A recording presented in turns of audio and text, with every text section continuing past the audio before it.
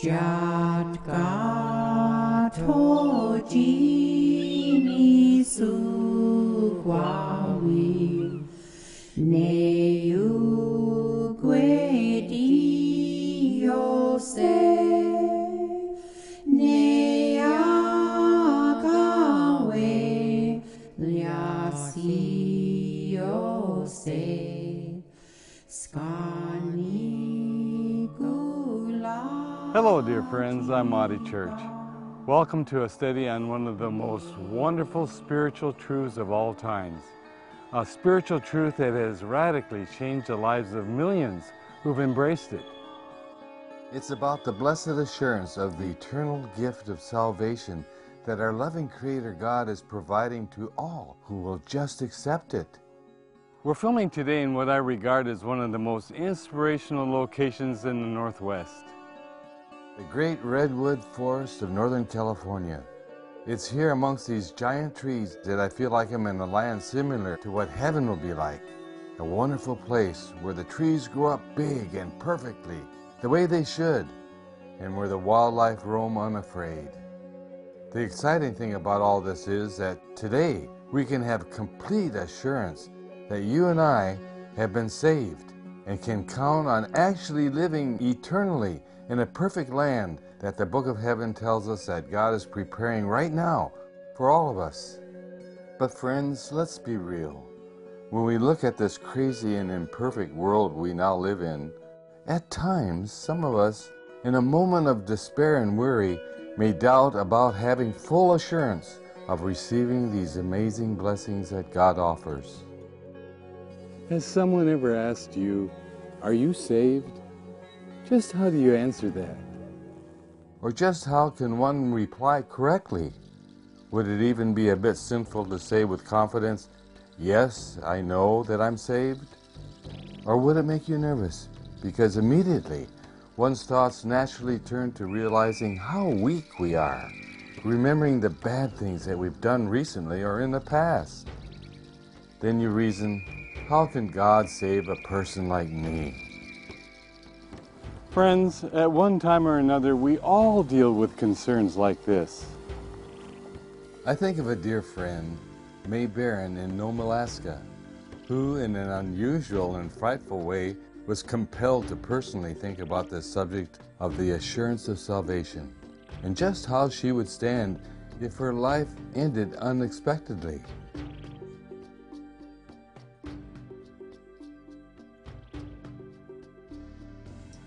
My husband and I were traveling down the river going to our camp, and he was in front of me with his four-wheeler and I was behind him. And I look up, and down the river coming straight at us is this great big brown thing, which I knew was a grizzly, but he was running full bore right at us. And all I could think was, get the gun, stop and get the gun, because I didn't have one. And when I seen the bear stop and jump on a fish, it was just like, whew, boy, I was so glad that he wasn't coming after us. But it's just makes you stop and think, are you ready for something? Are you ready to meet your Maker when it comes to something like that? And thank goodness I wasn't at that particular time, but it could have been.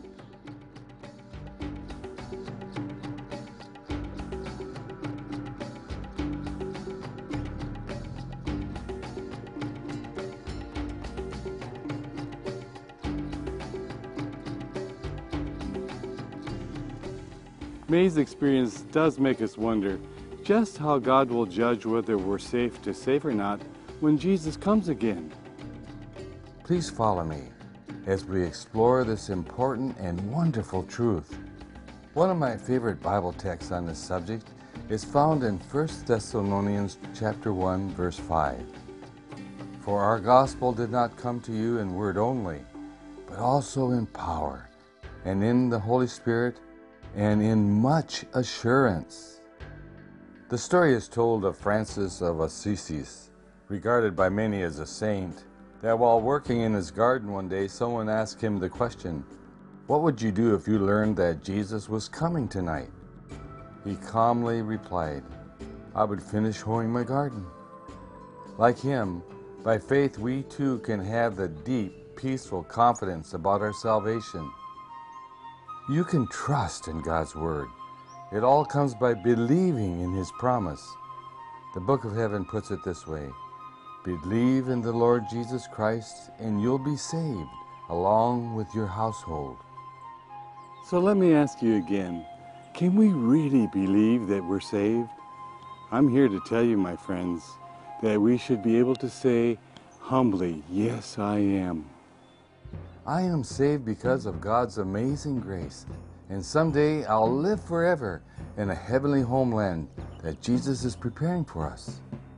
This is why I wanted to share in this episode the scriptural truths and principles that will help us all to understand how we too can have this wonderful assurance and the peace that passes all understanding.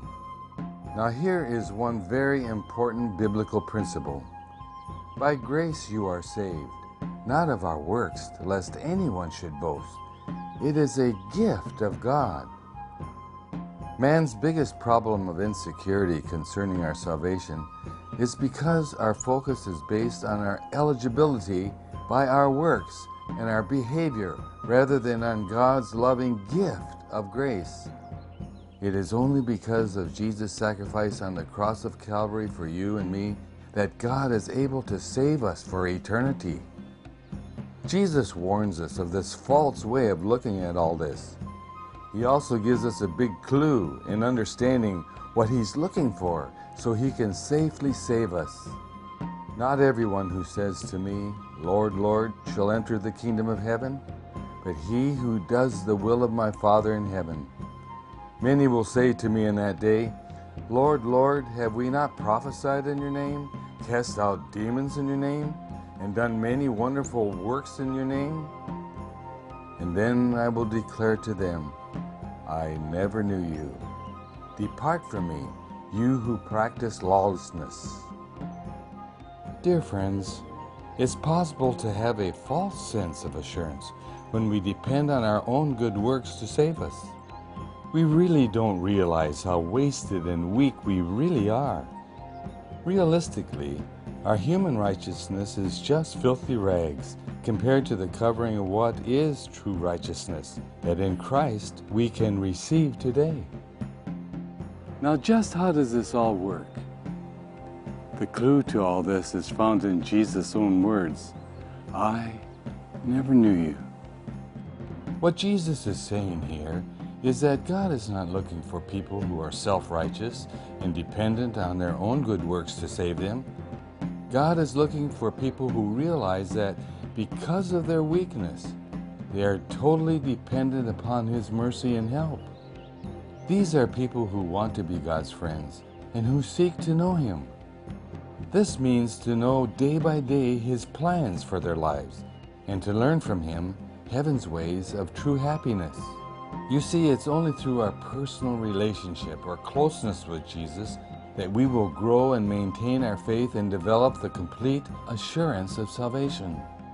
Only then will we come to see ourselves as we really are and capable of living a self-righteous life, that we will then fall at Jesus' feet and claim His mercy and grace. As we humbly stay close to Him this way, He will give us divine power to live a successful, righteous life. We will also come to see and understand how God, through the gift and merits of Jesus, has worked the sin problem out in this old world in order to save us all. You see, it's because of His kindness we're drawn to Him. The Book of Heaven reminds us, It is the goodness of God that leads us to repentance. As we, in loving appreciation, surrender all to Jesus while we're here on this earth, our good works will spring up as a direct result of our closeness with Him. Because of the assurance of His love for us, the doors of our hearts will be opened for God to implant into our lives a natural desire to do what is right. There is a huge vacuum amongst many Christian people today in understanding this. To help us to see this wonderful Bible concept of the Christian's assurance, let me outline it by asking these 3 questions. Number 1, have you been saved? Number 2, are you being saved? And number 3, will you be saved when Jesus comes again? To better answer the question, have I been saved? Ask yourself, have I ever accepted Jesus as my personal Savior and friend? Accepting Jesus as my Savior means that I understand that He came to live and die, to cover my weakness and sinfulness, and to show us what true righteousness really is. Because He is God, He can substitute the perfect life He lived for my imperfect life. Also, the death penalty for my sinfulness is covered by Jesus' death on the cross. Salvation is given to us by simply accepting and trusting in these facts. No matter who we are, no matter what wrongs we've done in the past, or how weak we are, He treats us as though we have never sinned, and gives us the gift of eternal salvation if we just believe that God means what He says. The Book of Heaven says, God justifies us. Now what does this really mean, to be justified? It goes beyond forgiveness, as we will see. The Book of Heaven says, therefore, having been justified by faith, we have peace with God through Jesus Christ our Lord. It all centers on how Jesus forgives us. When you ask God to forgive you, He not only forgives you, but also justifies you. That is, He erases the memory of your sin completely from His mind. And whenever you say to Him, oh no, I blew it, I sinned again, He would say, again? What sin are you talking about?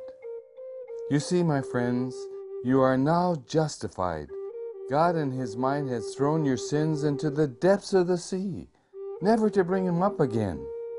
You see, Jesus paid the penalty for these sins with His own life, and you have been given a brand new clean slate.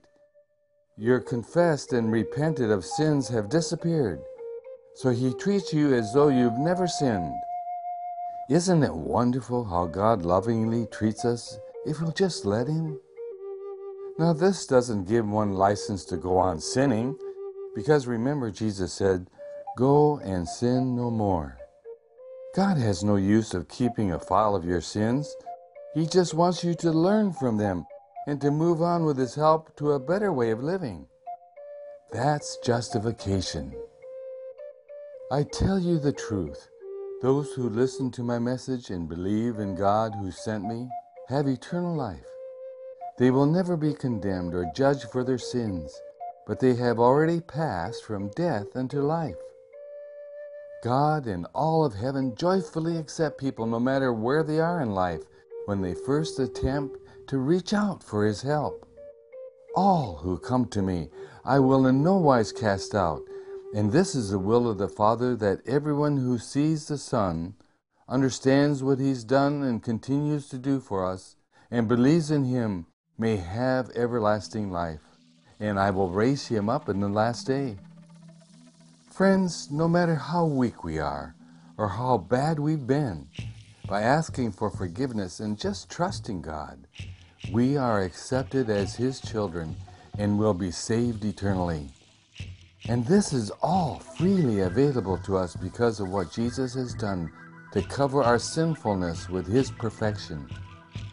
This is one of my greatest thrills of soul winning, to see how people are relieved when they know that God freely forgives all of their sins in their past. It's the greatest news given to mankind. This is what the gospel is all about. Accepting the fact that Jesus covers my weakness changes the way I face temptation that may come my way. When I see God's caring love in all that He's asked me to do, it changes my reason for wanting to do what is right and to be a better person. Let me give you a personal experience that illustrates this. A few months ago, I got in my car, drove out of the driveway and down the street where I live. There at the end of the street, I was pulled over by a policeman who gave me a ticket for not having my seatbelt on. At that point, I got a little smart with the policeman and said, "That does not make sense. I can see my house from here." He took and threw the ticket at me and said, "That's the law." I found myself really upset about this and quite rebellious about this. Then last month, I pulled up to a stoplight and a policeman pulled up alongside of me. And I realized I didn't have my seatbelt on, and he said, "For your protection and for others, you better have your seatbelt." You know, that meant so much to me because he was kind about it. And he gave me a reason why I should wear a seatbelt. It's the same way with God. He never asks us to do anything unless it's for our own good. But then you may still ask, how do I remember all of this considering my forgetful nature and the challenge of dealing with life's battles and discouraging times? This brings us to the second question. Am I being saved? The Bible answer to this ties this all together. God has given eternal life to us, and we have this life through His Son. Whoever has the Son has life. Whoever does not have the Son doesn't have life. I'm writing to tell those of you who trust in the name of the Son of God so you can be certain that you have eternal life. Has the Son. Now, what does this mean? It is like having a close friendship. You talk to Him, He talks to you, and you do things together. Now, exactly what does it mean to have Christ? It's like me saying I have a wife, someone that is close to me. I communicate with her, she communicates with me. We do everything together in all the affairs of our life. This is what it means to have Jesus, for Him to be with us in everything we do. This is what Jesus meant when He said, "Abide in me and me in you. I am the vine and you are the branches. He who abides in me and I in him bears much fruit, for without me you can do nothing." Now there are three main tangible ways we abide in Jesus: prayer, Bible study, and sharing Jesus with others in service. Take prayer. It's like talking and sharing your feelings with a friend who's always next to you.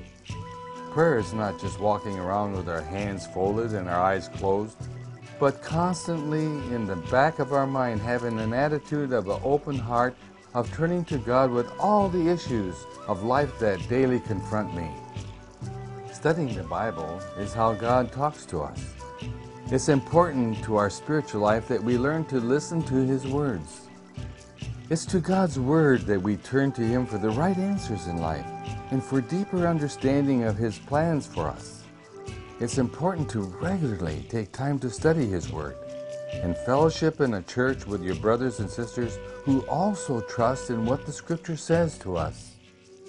The other tangible way of staying close to God is continually helping and serving others by relieving their sufferings and giving them hope and encouragement. This is how we learn to work together with Jesus. In this way, we can abide with Him by working hand in hand with the Holy Spirit as He abides in our hearts. This love for others is what Jesus puts in our hearts when we abide in Him. I like this promise text. We know that we have passed from death to life when we have love for others. So that is how one enters into a meaningful and abiding relationship with Jesus, through prayer, Bible study, and sharing Jesus in Christian service. Here I'd like to share with you a couple inspired statements from a little book called Steps to Christ. They have helped me so much personally to understand what it means to abide in Jesus. Consecrate yourself to God in the morning. Make this your very first work. Let your prayer be, "Take me, Lord, as wholly thine. I lay all my plans at thy feet. Use me today in thy service, and abide with me, and let all my work be wrought in thee." This is a daily matter. Consecrate yourself to God for that day. And as you do this, something happens. Your life in Christ will become a life of restfulness. I want this kind of peace in my life, don't you? Just remember this. Keep your wants, your joys, your sorrows, your cares, and your fears before God. You cannot burden Him. You cannot weary Him. Take to Him everything that perplexes your mind. The experience of abiding in Christ is an experience of growing in grace and learning what we call settling into the faith. The Book of Heaven illustrates the Christian spiritual life like the way corn grows. First the blade, then the ear, after that the full corn in the ear. While those who are in Christ are considered by heaven as God's children, yet they may still fall off the wagon at times. In our walk with Jesus, we may still say, I am so weak. I have so much farther to grow. I still blow it at times. I have so many spiritually unhealthy thoughts and feelings I still wrestle with. But the wonderful news to those who consistently hold on and still are seeking closeness with God, this promise is given. My little children, these things I write to you, so that you may not sin. And if anyone sins, we have an advocate with the Father, Jesus the righteous. For He Himself is the propitiation for our sin. If we seek a continuous abiding like this, with the Holy Spirit's help, sooner or later one of these has to go. Either you let your life be controlled by Jesus and be free, or by the devil and be a slave. It's that cut and dried, my friends. The Book of Heaven puts it this way, choose you this day whom you will serve. And so, my friends, it comes down to this one thing, and that is not focusing on my own strength and my own thinking, but focusing on Christ and the way He does things. This is where the assurance of salvation is experienced. It's all in abiding with Jesus. You see, God rewards our attitude because it shows Him where our heart is. We desire to live heaven's ways because we generally want to. This He can work with throughout all eternity until we become all He wishes us to be. Here's a wonderful summary from the Book of Heaven of what God would have us do. How can you know true freedom? It's heaven's peace you need. Heaven's forgiveness and peace with God in your soul.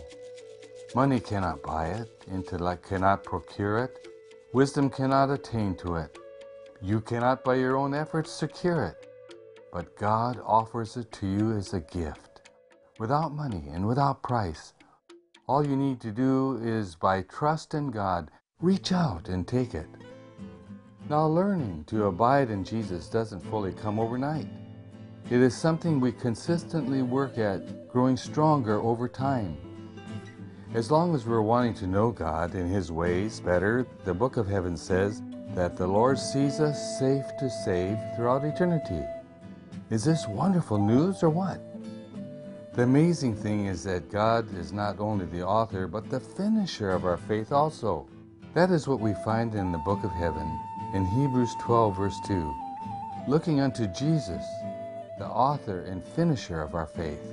So as long as we daily turn to Him in all the affairs of our lives, we can't possibly lose. When I see God's caring love and all that He's asked me to do, it changes my reason for wanting to do what is right and to be a good person. I want to do what is right because it is right, and not because I'm afraid of hell or just counting on the rewards that I may get in heaven. I just want to do what God wants me to do because I love and revere Him as my Creator and my Savior. That's the difference. This brings us to our third and final question. Will I be saved when Jesus comes again?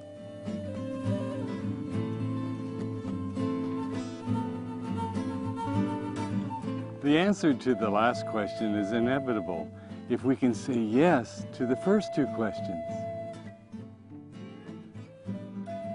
Am I learning more and more each day to abide in Jesus through prayer and the study of His Word? If your answer is yes, then you have been saved, and you're being saved now, and you will be saved when Jesus comes again. You know, this is the greatest news that you and I could ever hold on to. In closing, let me tell you of an experience I had when it comes to having an assurance that we will be saved. I believe that God gives us an assurance in our heart at the times we need it. I was flying in a commercial airliner up in Alaska, and as the plane came into Ketchikan, we hit a storm. As the plane banked to the left and I was on the left side of the plane dropped 800 feet because of a wind gust. And as I looked down, I saw the mountain and the trees coming up towards us, and I thought, oh no, this is the way everything is going to end.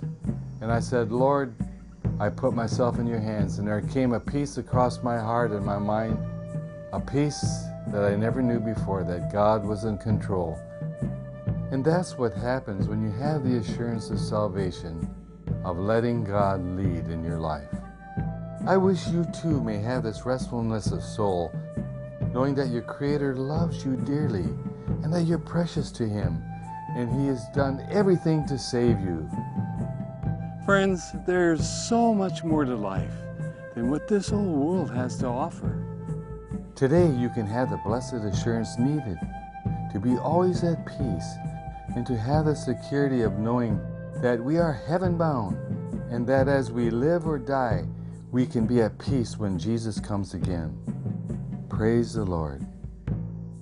And so, brothers and sisters, I look forward to you being my neighbor in heaven throughout all eternity. And so, until then, let only the good Spirit guide you.